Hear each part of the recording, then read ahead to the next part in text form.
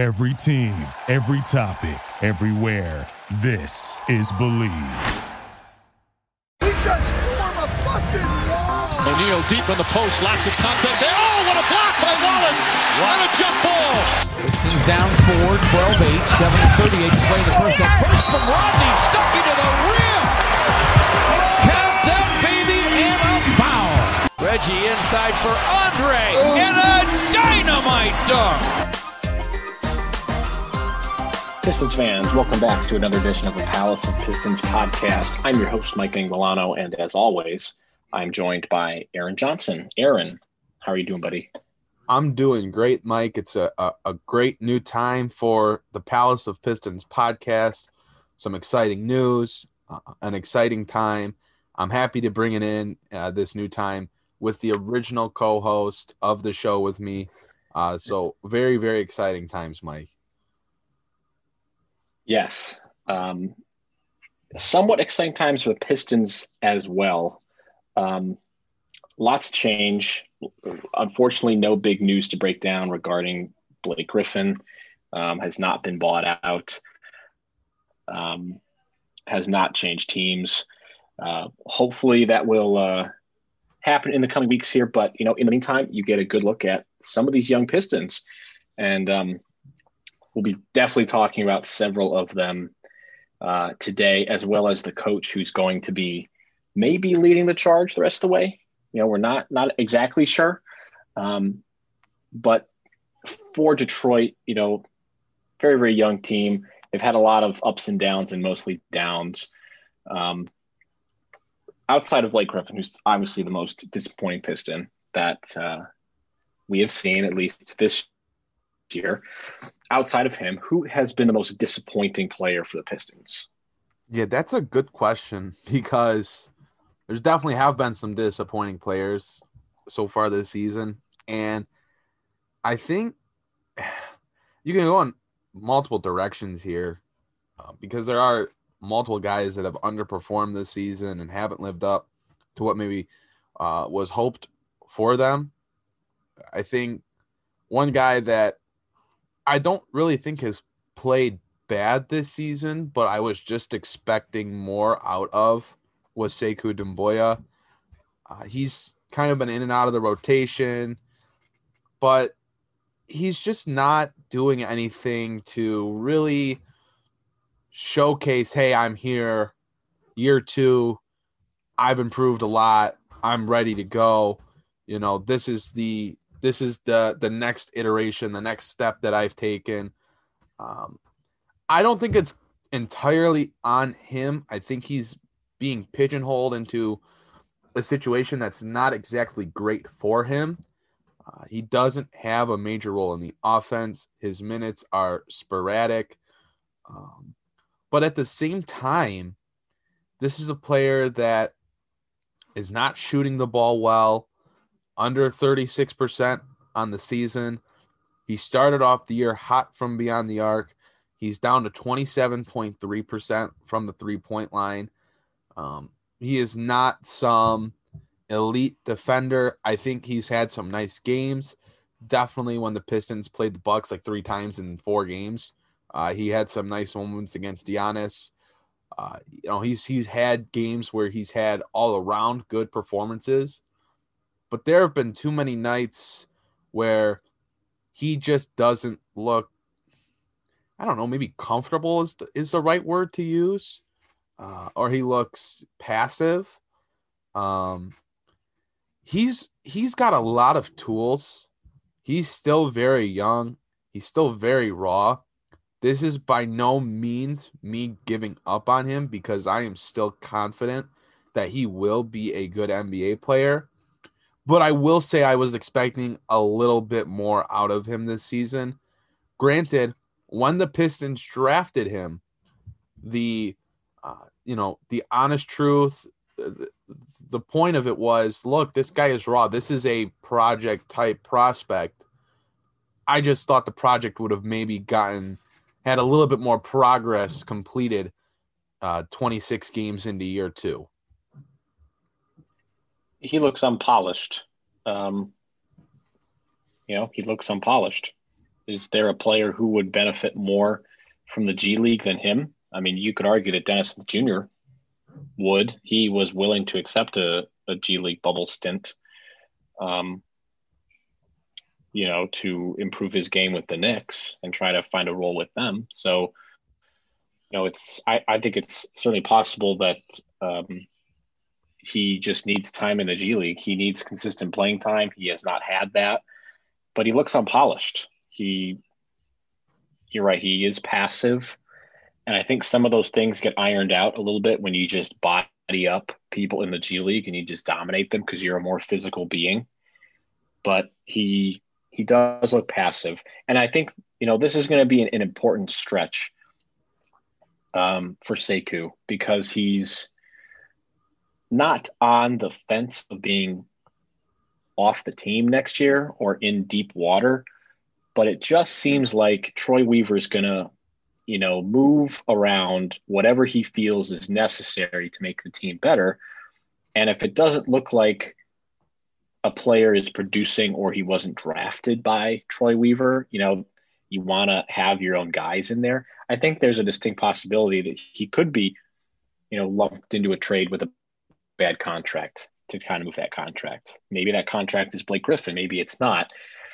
But yeah, he has been disappointing, but the next, really rest of the season, now that Blake's not going to suit up again, I think this is a pivotal time for Sekou to really flex his muscles a little bit, at least show something. I mean, even Saban Lee, that most of us kind of, tossed aside in our little preview podcast because we didn't really know how much he was going to contribute. There's a lot of guards on that team. A lot of those guards are now either hurt or have been traded away. So he's had an opportunity. Even he has made the most of his minutes and is,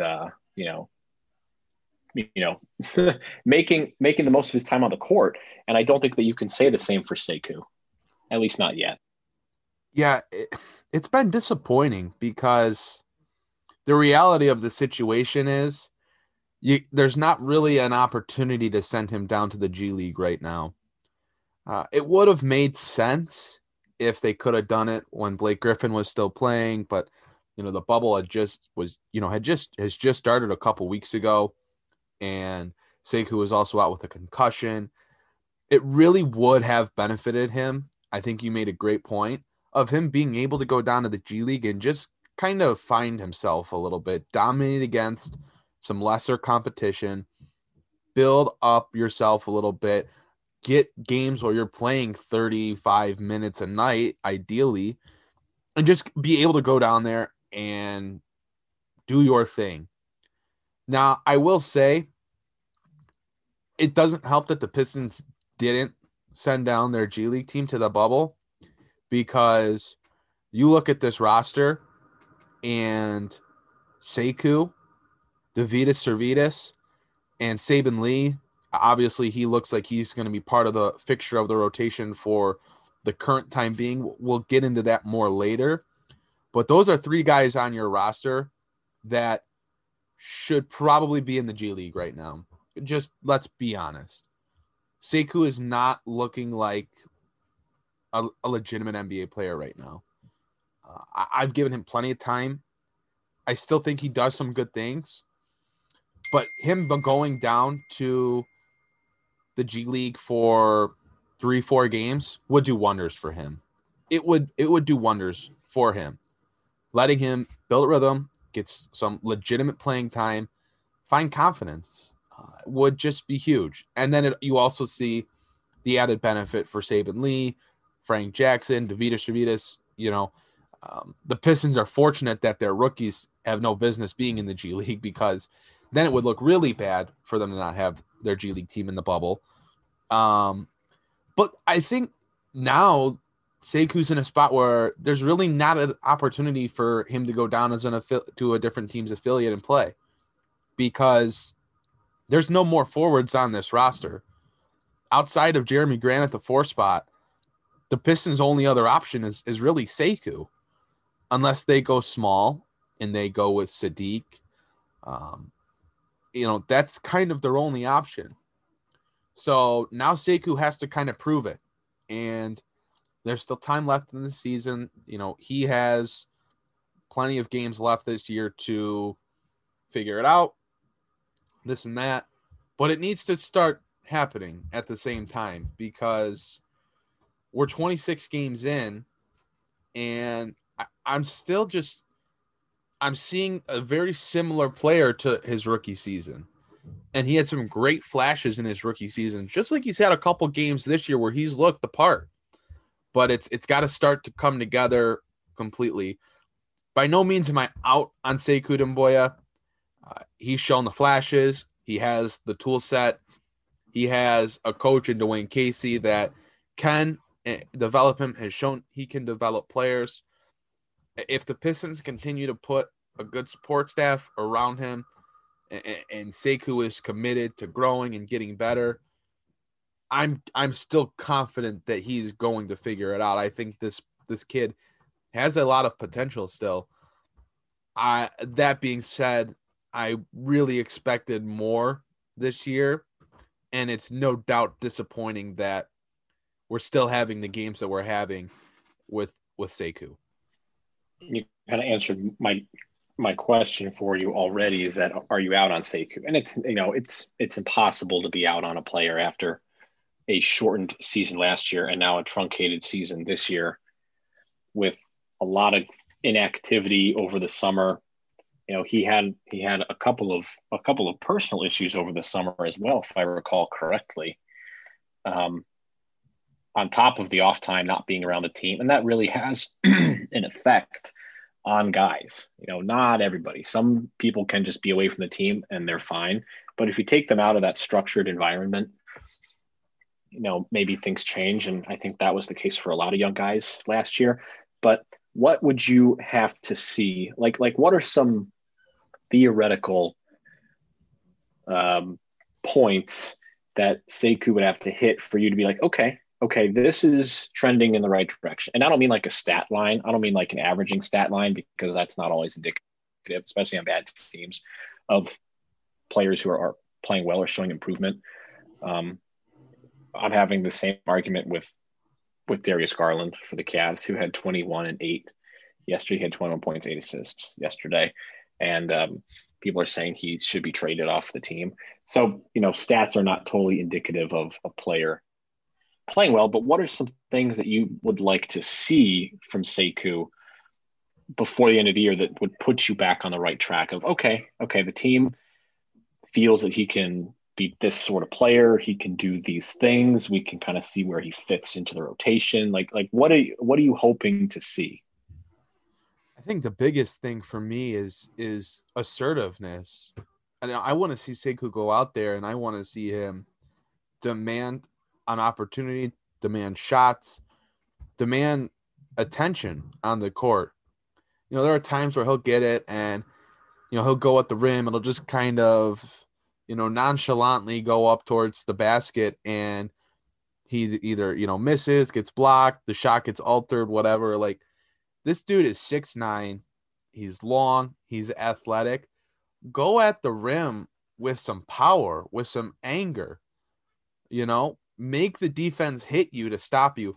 That was something that he was actually doing early in the year very well, is he was attacking the rim and drawing fouls.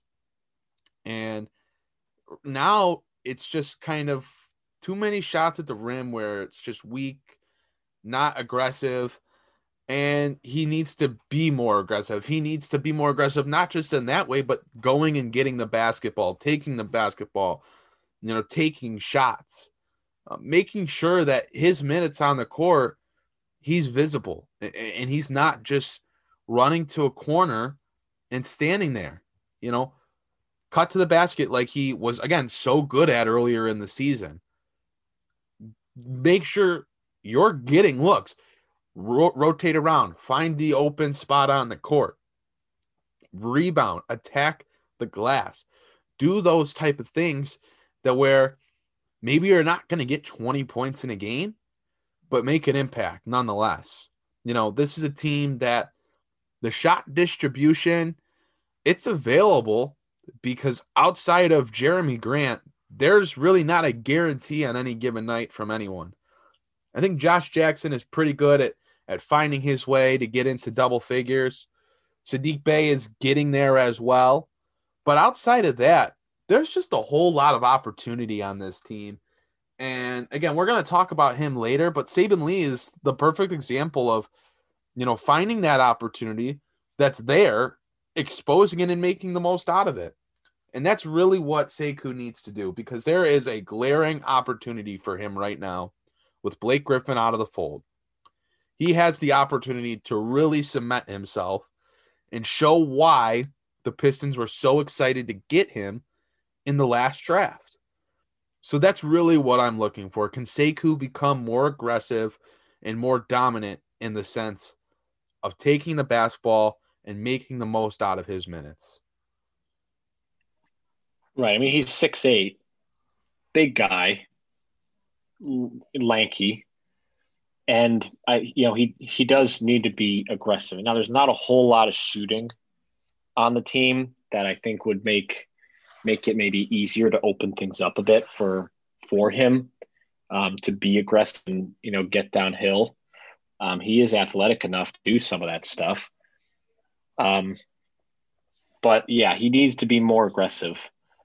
That's kind of the long and short of it. But I am looking at him on cleaning the glass, and his turnover percentage quite a bit lower this year from what it was last year. For what it's worth, obviously, in very, very limited play time and in limited minutes per game. He's only averaging 12 minutes per game, which you probably don't want to see, moving forward. He needs to be getting some more playing time, and that kind of parlays into our another topic that we have later on in the podcast with Dwane Casey. Other than Sekou, because we've really hammered on Sekou, and I'm starting to feel bad. Anybody other than Sekou and Blake Griffin that you kind of were hoping for more out of, that you would think would have been better? And no, Dennis Smith Jr. doesn't count. He's only been here for a short amount of time. But anybody else that you sort of thought like, I wish they would have been a little bit better at X or whatever. Yeah, I think Svi could really be your only other answer here outside of maybe Killian Hayes, but with Killian Hayes being limited only 7 games and then getting hurt, I kind of think that disqualifies him as well. Yeah, I would agree with that. The rookies have been so solid. Josh Jackson has been good. Jeremy Grant has obviously been very good. I think Svi, not that I really hoped, I wasn't on the Svi can take over the Luke Kennard role, because Svi just doesn't have the ball handling, distributing abilities that Kennard brought to the table. He's a good shooter, no doubt about it, but just doesn't have the same skill set of Kennard. So I never bought into that, but I was certainly hoping that there was going to be more to him this season, and there just really hasn't. That's really that would be the other guy that really sticks out to me in that regard. Yeah, that makes sense. I'm actually combing through the roster here, and Svi is the only one that really makes sense. I mean, I don't really think people had huge expectations for Jahlil Okafor. I mean, maybe if you put down a prop bet for embarrassed Rodney Magruder, you could be disappointed that the Warriors decided to just dismantle him. But other than that, yeah, I kind of was hoping for Svi, because I remember talking about him as a possible, guy who could really blossom into something and make himself more known and really take advantage of some of those minutes, especially since, like I said earlier, the lack of shooting on a team, or at least consistent shooting, because he is a good 3-point shooter. But he definitely hasn't shown it this year in a way that we were hoping for. Plus, there's just a glut of other guys playing well. I don't think anybody expected Saddiq Bey to play this well. And, maybe we did expect Derrick Rose to be traded, but I don't think we expected Killian Hayes to get hurt. Obviously, now Delon Wright is playing more. So injuries and quality play from other players have sort of pushed everything around, and Svi just hasn't quite made the most of his time on the court either. Okay, I think we've drilled that. Speaking of Delon Wright, he's out for the next 2 weeks. Yikes. Point guards just dropping like flies, whether it be a trade or via injury. Um, what sort of move or change do the Pistons need to make to the roster, or should they just stick with Dennis Smith Jr., gulp, and, Frank Jackson, Saban Lee? And this is where we'll get into our Saban Lee discussion. Yeah, I know it's a scary thought to just stay put, but if I'm Detroit, that's what I'm doing. Again, I know that is very scary, but the flip side is this. You have Saban Lee, who's a rookie point guard, who on Sunday night had a really good game, mind you. Was scoring the ball, attacking the basket, getting to the rim. He rebounded. He had 5 assists. He looked good. He's probably not going to play that good every night, but you have an opportunity right now to give him consistent NBA minutes and allow him time to develop on the court. He's not going to be able to play every single game this year because of the fact that he's on a 2-way contract, and 2-way contracts are limited to 50 days with the main club. So that being said, this is the time for Saban Lee to get the bulk of his opportunity in Detroit this year. With DeLon Wright out for the next 2 weeks, Saban Lee can play. I'm not exactly sure how many games the Pistons have over the next 2 weeks, but let's say 6 to 8 games that he can get on the floor and develop. I think the Pistons have to capitalize on that opportunity. I think there was a plan all year that it was likely going to be Killian Hayes rather than Saban Lee, but there was going to be a lot of opportunity for a rookie point guard. And with Hayes hurt and DeLon Wright hurt, now it's Saban Lee's opportunity. So I think it's important to make sure that he is a fixture of the rotation for the coming weeks, allowing him time to develop, an opportunity to showcase what he has, because he has, even when he got into the games earlier in the season for sparing minutes, he looked willing and able to contribute at an NBA level. So I think, it would be wise for Detroit to continue to allow him to play and grow. Obviously, Dennis Smith Jr. is a little bit of a different story. He's not been in Detroit very long, and he has struggled more than he has succeeded. That goes for his tenure in the league, not just for his tenure with the Pistons, but through 6 games with Detroit, he's shooting under 31% from the field. He's shooting 25% from the 3-point line. He's averaging just 2.5 assists compared to 1.7 turnovers per game. He has been far from good. But the Pistons are not competing for a playoff spot. And at this point, what does it hurt to continue to play Dennis Smith Jr. and see if he can figure it out? I just think that the smartest decision for them is to continue to roll with Dennis Smith Jr. and Saban Lee, and then on a nightly basis, roll with the hot hand, hopefully, that one of them has. Because Dennis Smith Jr. is still just 23, and he might have value as an NBA player. He hasn't had the best opportunities since his rookie season in Dallas. So you might as well, while you are one of the worst teams in the league, give him that playing time to see if there is anything there. Outside of those two, you can go to Frank Jackson if you really needed a third point guard. I don't see the value in giving up an asset to bring in a point guard when you're hoping that DeLon Wright is back within a couple weeks, and you're hoping that Killian Hayes can return to the court in probably a month or a little over a month in a hopeful scenario, because that's your true point guard rotation when all things shake out. You're likely closing the season, if both are healthy, with Killian Hayes and DeLon Wright, unless DeLon Wright slides back into a 2-guard spot and someone like Dennis Smith Jr. or Saban Lee has, showcased, hey, they deserve nightly minutes. DeLon Wright and Killian Hayes are likely your end-of-season point guard rotation, assuming that Hayes has healed enough to return to the court.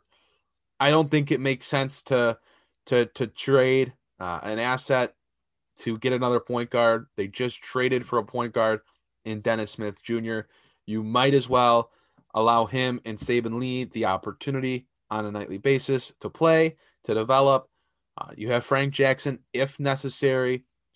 And again, what is the cost of going and getting a placeholder point guard for a couple of weeks? Is it worth giving up some sort of asset? Not for the worst team in the league, no. I would agree with that, and I'm trying to scramble and find the roster. I don't think the Pistons have an open roster spot, do they? No, they don't. No, I didn't think so, because I was looking through the free agent point guards as well. I mean, there's your usual suspects lately: Yogi Ferrell, Tim Frazier, Frank Mason, Emmanuel Mudiay. I mean, he's like on the same sort of redemption path as Dennis Smith Jr., but even more so, Shabazz Napier, Elliot Kobo, Gary Payton II. Yeah, I think you're better off just sticking with Dennis Smith Jr., seeing what you got. And maybe, I mean, you really hope it's just the jitters at this point. I mean, he really got no playing time in New York. Emmanuel quickly just supplanted him almost immediately. Derrick Rose definitely would have supplanted him had he not been the return for Rose. And, I really hope it's just the jitters, because there's really no reason that he should be nervous right now. I think the right mindset needs to be to just relax. You're on the worst team in the league, although I think the Cavs would like to make an argument there, currently at least. Hey, I saw your tweet earlier. You have playing time. Not a fan of your tweet from earlier. Well, we're coming for at least a top 3 pick. How many point guards do you need? Although I guess how many point guards do the Cavs need? He's gonna look great with Killian Hayes and Sadiq Bey. That 1-2-3 combo is gonna be deadly. That will be a lot of fun. And then you can put Grant back his normal spot. Ooh, that is juicy. I would be fine with Kuminga, to be quite honest, because he fits a lot of what the Cavs desperately need. But that's for a not so distant future podcast is when we talk about draft stuff. I think you just roll with Dennis Smith Jr., see what he's got left or what he can provide. Maybe he's just trying to do too much. He is athletic. He showed a lot of poise in college, leading a pretty bad NC State team. He was very quickly shipped out of Dallas and fell out of favor in New York. So there's obviously a lot of question marks there. But for the next 2 weeks, or at least the duration of DeLon Wright's injury, you're going to face the Magic again. That's who the Pistons play on the 23rd. That'd be tomorrow. They play the Pelicans the day after. And then Sacramento, followed by the last day in February, you play the New York Knicks. And then you head into March playing Toronto, and then the Knicks again on the 2nd and the 4th of March, respectively. So that's some not great teams and some not great defenses. I shouldn't say that. I shouldn't assume the Knicks are a bad defense, because they're the Knicks. They're actually playing pretty well this year, and they do have a pretty okay defense. That being said, Orlando, the Pelicans, the Kings were on pace to be one of the absolute worst defenses. So there's a lot of opportunity there to put up some points. I don't think you need to go get another point guard. It doesn't make a whole lot of sense.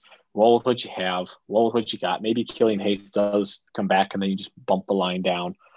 But it doesn't make any sense to move anybody for a point guard right now. It's just, there are more pressing matters, and one of those pressing matters is to see what you got, see what you have.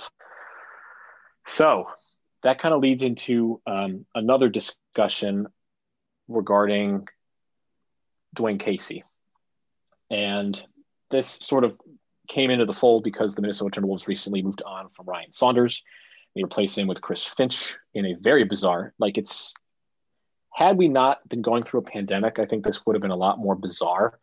An assistant picking up and leaving from one team and going to another team immediately, that's pretty weird. I don't know the last time that's happened. Yeah, I saw the tweet that the Timberwolves were moving on from Ryan Sanders. I didn't see the tweet until the morning that they already hired Chris Finch, but that only came like minutes after it was tweeted that they were moving on from Ryan Saunders, excuse me. What an odd thing. Like, That's weird. that's gotta, like, it definitely hurts to lose your job, but to like have your replacement like ready in the wings, like right there, that's gotta hurt a little bit more. Like, that's Right. have we seen that before? Because I certainly don't recall this happening. From a different team, I don't think so. Not since Lionel Hollins. I'll have to find the tweet. I think it was Lionel Hollins left and took the Memphis job, and he changed teams mid-season. And I think that's the last time that's happened. And he was actually, I mean, that was a good move. That was the grit and grind Grizzlies, who I think that's everyone. Everyone has a soft spot for those Grizzlies teams. I think that's the last time it's happened. And David Vanterpool, a very well-regarded assistant, was passed up on the job and then was given to Chris Finch. She was also a very highly regarded assistant. I think being head coach was in the near future for him. But it sort of got us on the topic of Dwane Casey. Bet Online, which make of it what you will, they have Dwane Casey as the second most likely candidate or head coach currently to be fired at the end of the season after Luke Walton. So the Pistons have a very young team. They have a very unfinished team, a very unfinished product. They have Jeremy Grant, who's good, but Griffin's gone. You're going to get Killian Hayes back. You're going to get a top 3 pick, hopefully, in the draft. This is far from a finished product. You're going to have a couple other moves in there to fill out the roster and whatnot, and then you'll be off to the races to move on to the next step of the rebuild. Is Dwane Casey going to be here for that part of the rebuild, or is he a candidate to be fired? I guess there's some mixed thoughts on this, but I didn't even think it's plausible to think that he will be fired at the end of the season. I think that Dwane Casey is in an incredibly safe position. I think that there's an understanding that this is a change for the organization, a change for the franchise. And Troy Weaver seems to really be behind Dwane Casey. In fairness, this team, granted they have one of the worst records in the league, does come out on a nightly basis and compete with every team that they play. There have been just a few games this year where they have been, incredibly outplayed, didn't look good. In general, they have competed in every game. They've beaten some good teams. They've taken teams to overtime. Like, they have earned their wins. They have earned their, title as scrappy. No one's getting through the Pistons easily on a given night right now. That's giving credit to Dwane Casey where credit is due when you look at this roster. When he has rookies contributing, starting, playing big minutes, taking a lot of shots, like, that is good coaching. And there's something to be said about the culture that he is building in Detroit. It's allowed Jeremy Grant and Josh Jackson to have career seasons. It's allowed Sadiq Bey and Isaiah Stewart to come in and have good rookie seasons, maybe great in terms of Sadiq Bey's year so far. And we'll see what happens with Dennis Smith Jr. and Sekou Doumbouya and Killian Hayes when he returns. Can those guys try to replicate that type of success that these other players are having under Dwane Casey? DeLon Wright, another example. And DeLon Wright was, someone that said, I wanted to come to Detroit because I wanted to play for Dwane Casey. And Wright has had probably his most productive season so far. He's averaging over 10 points per game, 5 assists. He's shooting the ball pretty well. Currently, he's at 38.4% from the three-point line. That would be the second highest percentage in his career. In his rookie season, he shot 38.5%. So he's right there, and he's also shooting 2 more attempts per game on average. So really, he's having a career year as well. Players are just playing better right now under Dwane Casey, and I don't think that they would be playing this well under different coaches. I think that's where you have to give Casey credit. I think his job is as safe as it could be. I don't think that there's any thought process behind, oh, well, this team is really underperforming. Why are they coming out and getting blown out of the water every night? This isn't your typical rebuilding team. They're taking their opponent to the final whistle every game. They're winning games against good teams, and the young guys are looking good. So I think Dwane Casey is very, very safe, would not be worried about his job at all. I am incredibly confident that he will be the head coach next season. This is kind of what his thing was in Toronto as well, if I'm not mistaken. The Raptors were terrible at first. Looking at the record here, 23-43 in his first year, bad. 34-48 in his second year, bad. 2013-14, okay. They're 48-34. They've grown up. They've made some moves. And now, under him, they never lost, more than 33 games at all. Under him, 49-33, 56-26. I mean, they were a good team. So he started at the bottom, and they got better. And here is the real nail in the Dwane Casey's going to be fired coffin. He's still under contract until 2024, making $7 million a year. I mean, Troy Weaver loves a good buyout, as we could see by Blake Griffin.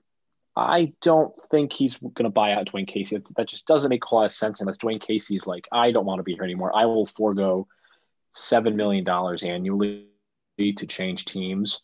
I've proven my worth here in Detroit that I could coach a playoff team. I just don't think that's the mentality at all. And I don't think that the Pistons would like to do that. I think uprooting a rebuild by changing the coach too frequently is borderline.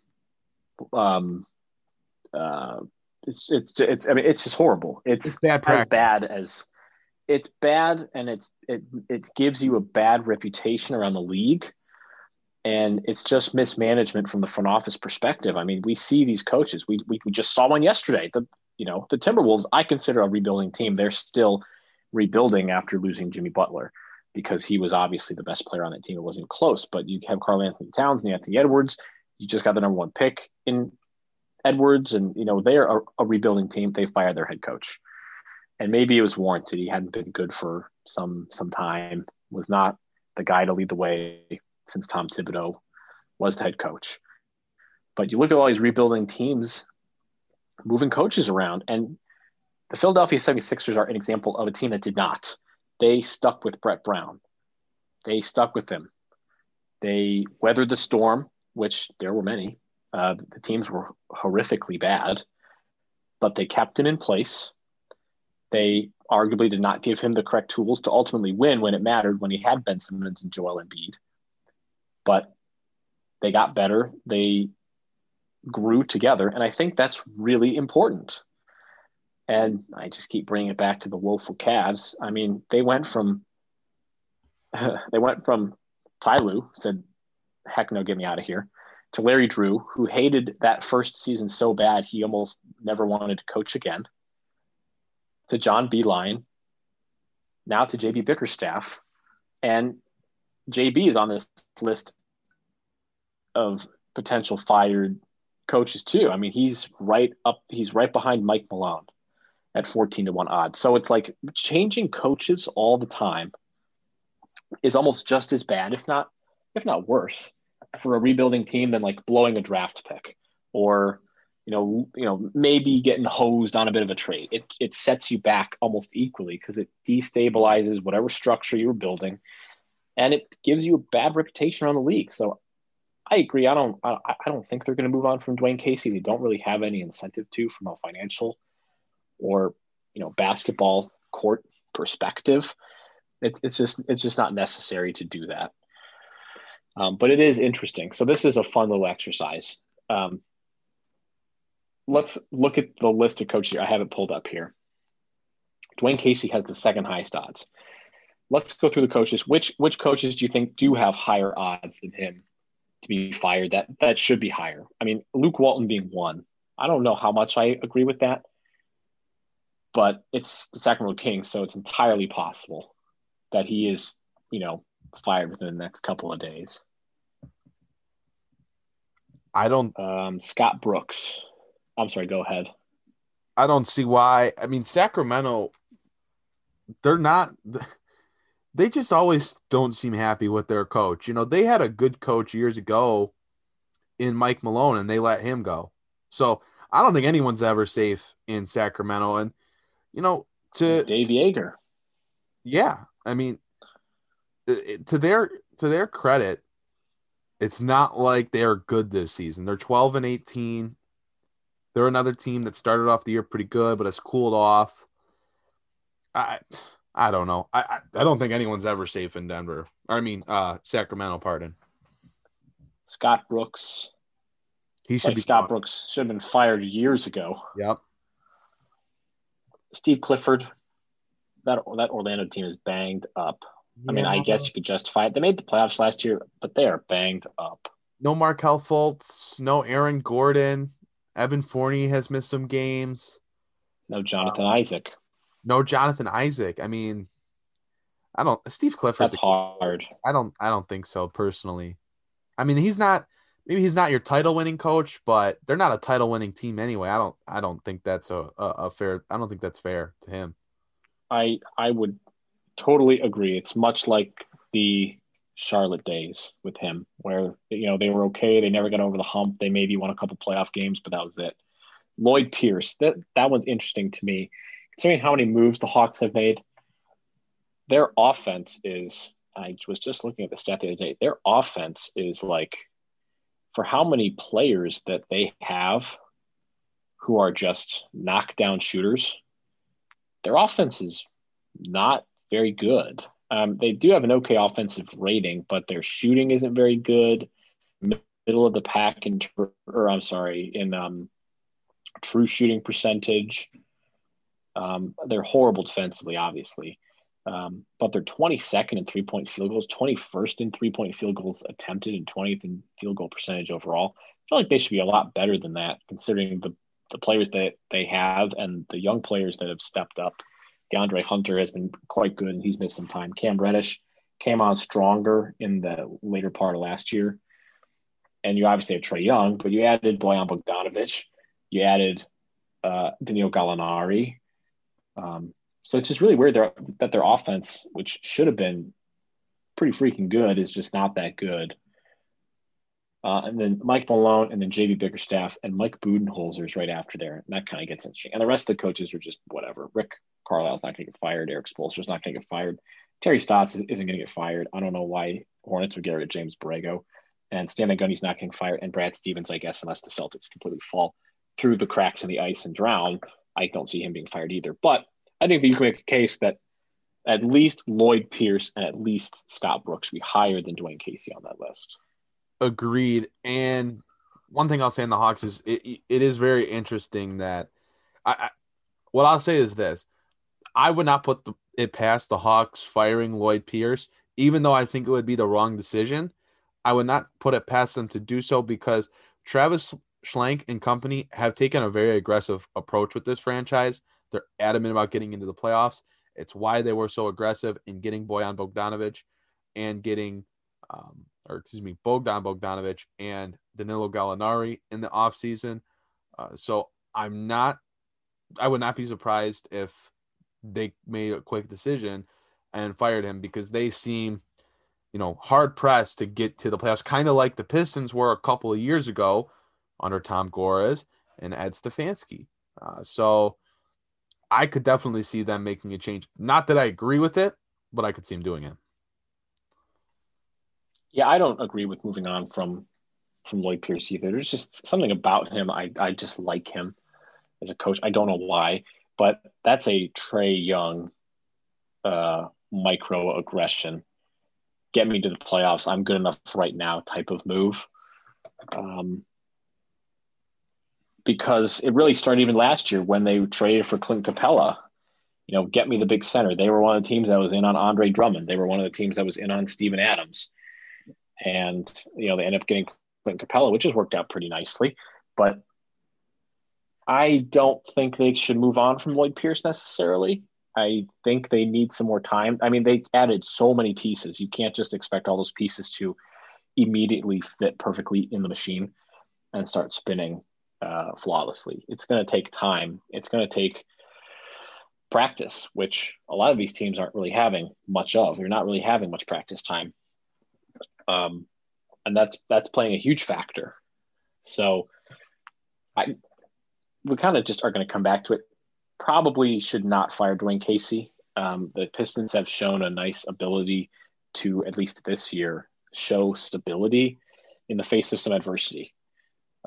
They've shown the ability to be reasonable with their players, with Blake Griffin wanting out, and they've shown the ability to draft well and get pieces through the draft, wherever that may be. It doesn't have to be top 10. Jeremy Grant wanted to be here, wanted to play for Troy Weaver, wanted to play for Dwane Casey. Those things can't be discounted, especially in this current era of the NBA. On a side note, do you think the Pistons lead the league in players that their former teams wish they still had? Because they have DeLon Wright, and I would think the Mavericks would like his shot-making ability. And they have Jeremy Grant, who the Nuggets could most definitely need. They beat the snot out of the Cavs, but that offense is so freaking good.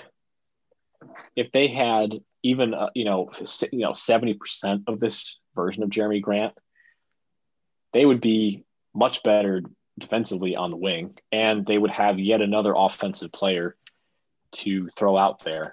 And then maybe Mason Plumlee could count too. I don't know. I mean, he's a triple-double machine now, apparently.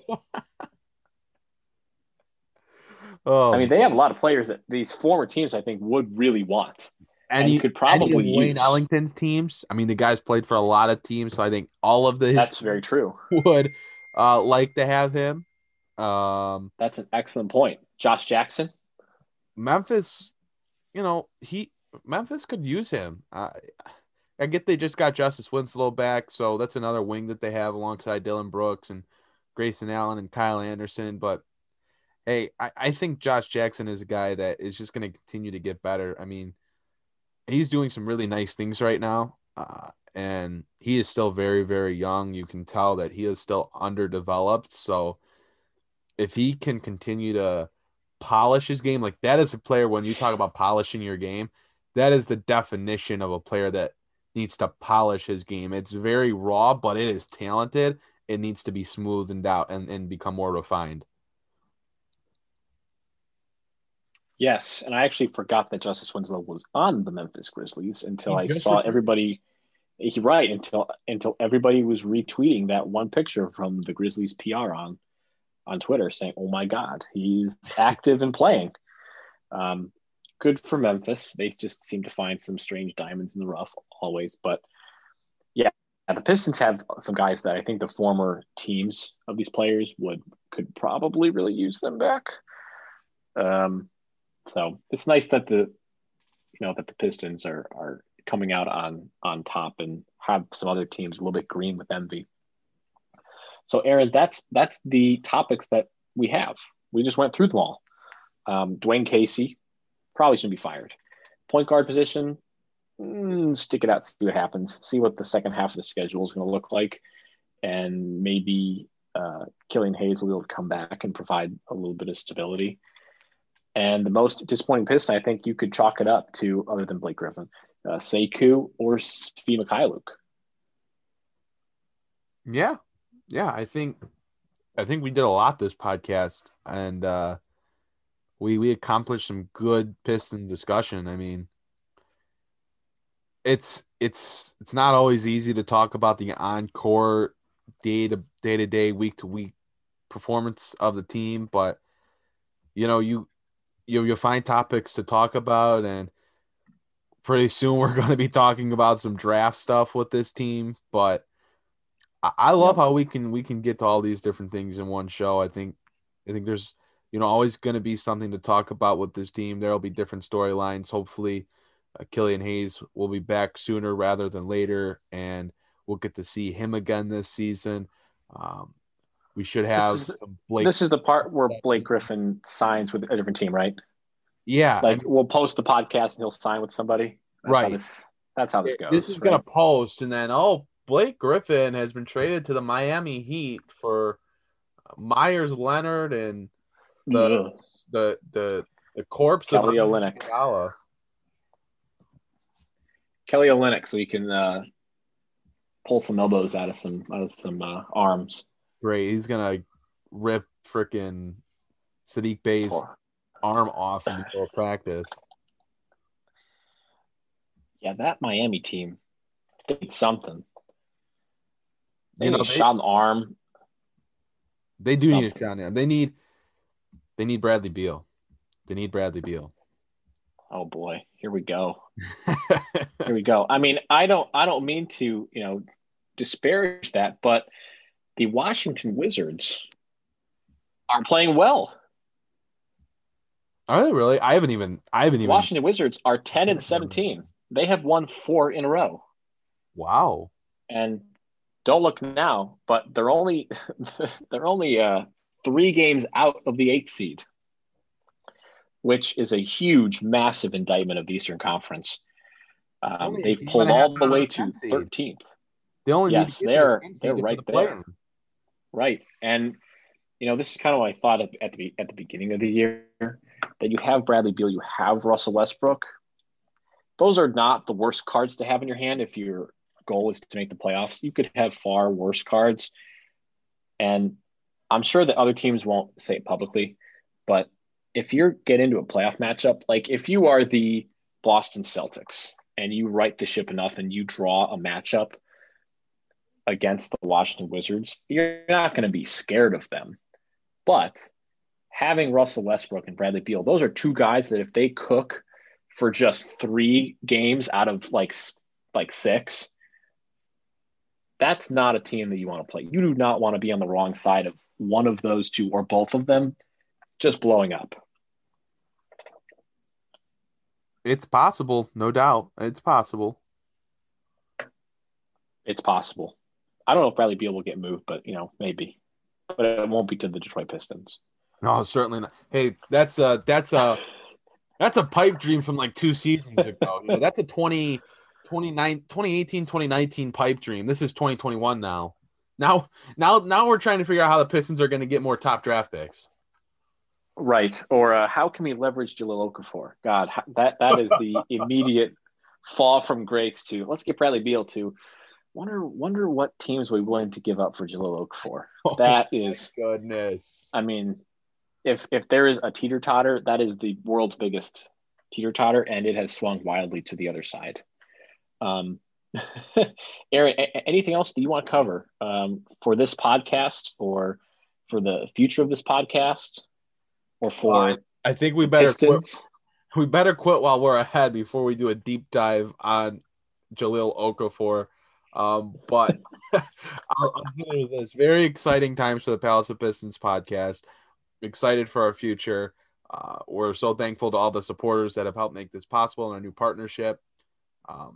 We are looking forward to the future of the Palace of Pistons podcast, some great shows, perhaps some great guests. Again, thank you to everyone for your support over the years, for making this possible. Truly never thought that I would, be sitting in my basement, 4 or 5 years ago, whatever it was, just wanting to talk about the Pistons and could turn it into something like this and have so many people on a weekly basis tune in, send messages asking, my thoughts or this and that. So very, very much appreciated. I'm very, very excited for the future of the podcast. So thank you, everyone. Yes, and that was not a eulogy. It started to sound a little bit like a eulogy. This is not the end of the podcast. We're going to keep doing it. But yes, some exciting things to share down the road for the future of this pod. And hopefully the future is just as exciting for the Detroit Pistons. And you can get all of that coverage and more at palaceofpistons.com as well. Check it out. We have lots of written articles. We have some excellent YouTube content as well. You can search us on YouTube. And and this podcast, keep listening to the podcast. Certainly present your thoughts to us. We'd love to hear it to make this show better. We really do want to expand ourselves in how we cover the Pistons and how you want to see that coverage. We think that's very important. So certainly let us know wherever you get your podcast. Let us know in the comments, in the reviews, and please don't give us 1 star. We try really hard. 1 star is just cruel. But Aaron, anything else? No, I think we've got it all in there. I'm ready I'm already ready for the next show. Let's just do it now. We'll pre-record it. Okay, we'll just get ready. Okay, so Derrick Rose. Okay. All right. With that, thank you all very, very, very, very much. For Aaron Johnson, I am Mike Anguilano. This has been the Palace Pistons Podcast, and we will see you next time.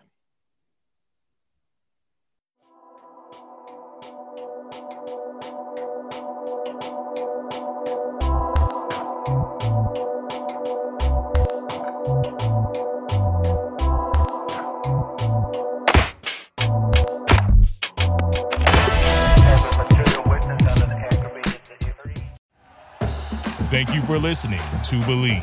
You can show support to your host by subscribing to the show and giving us a 5-star rating on your preferred platform. Check us out at Believe.com and search for BLEAV on YouTube.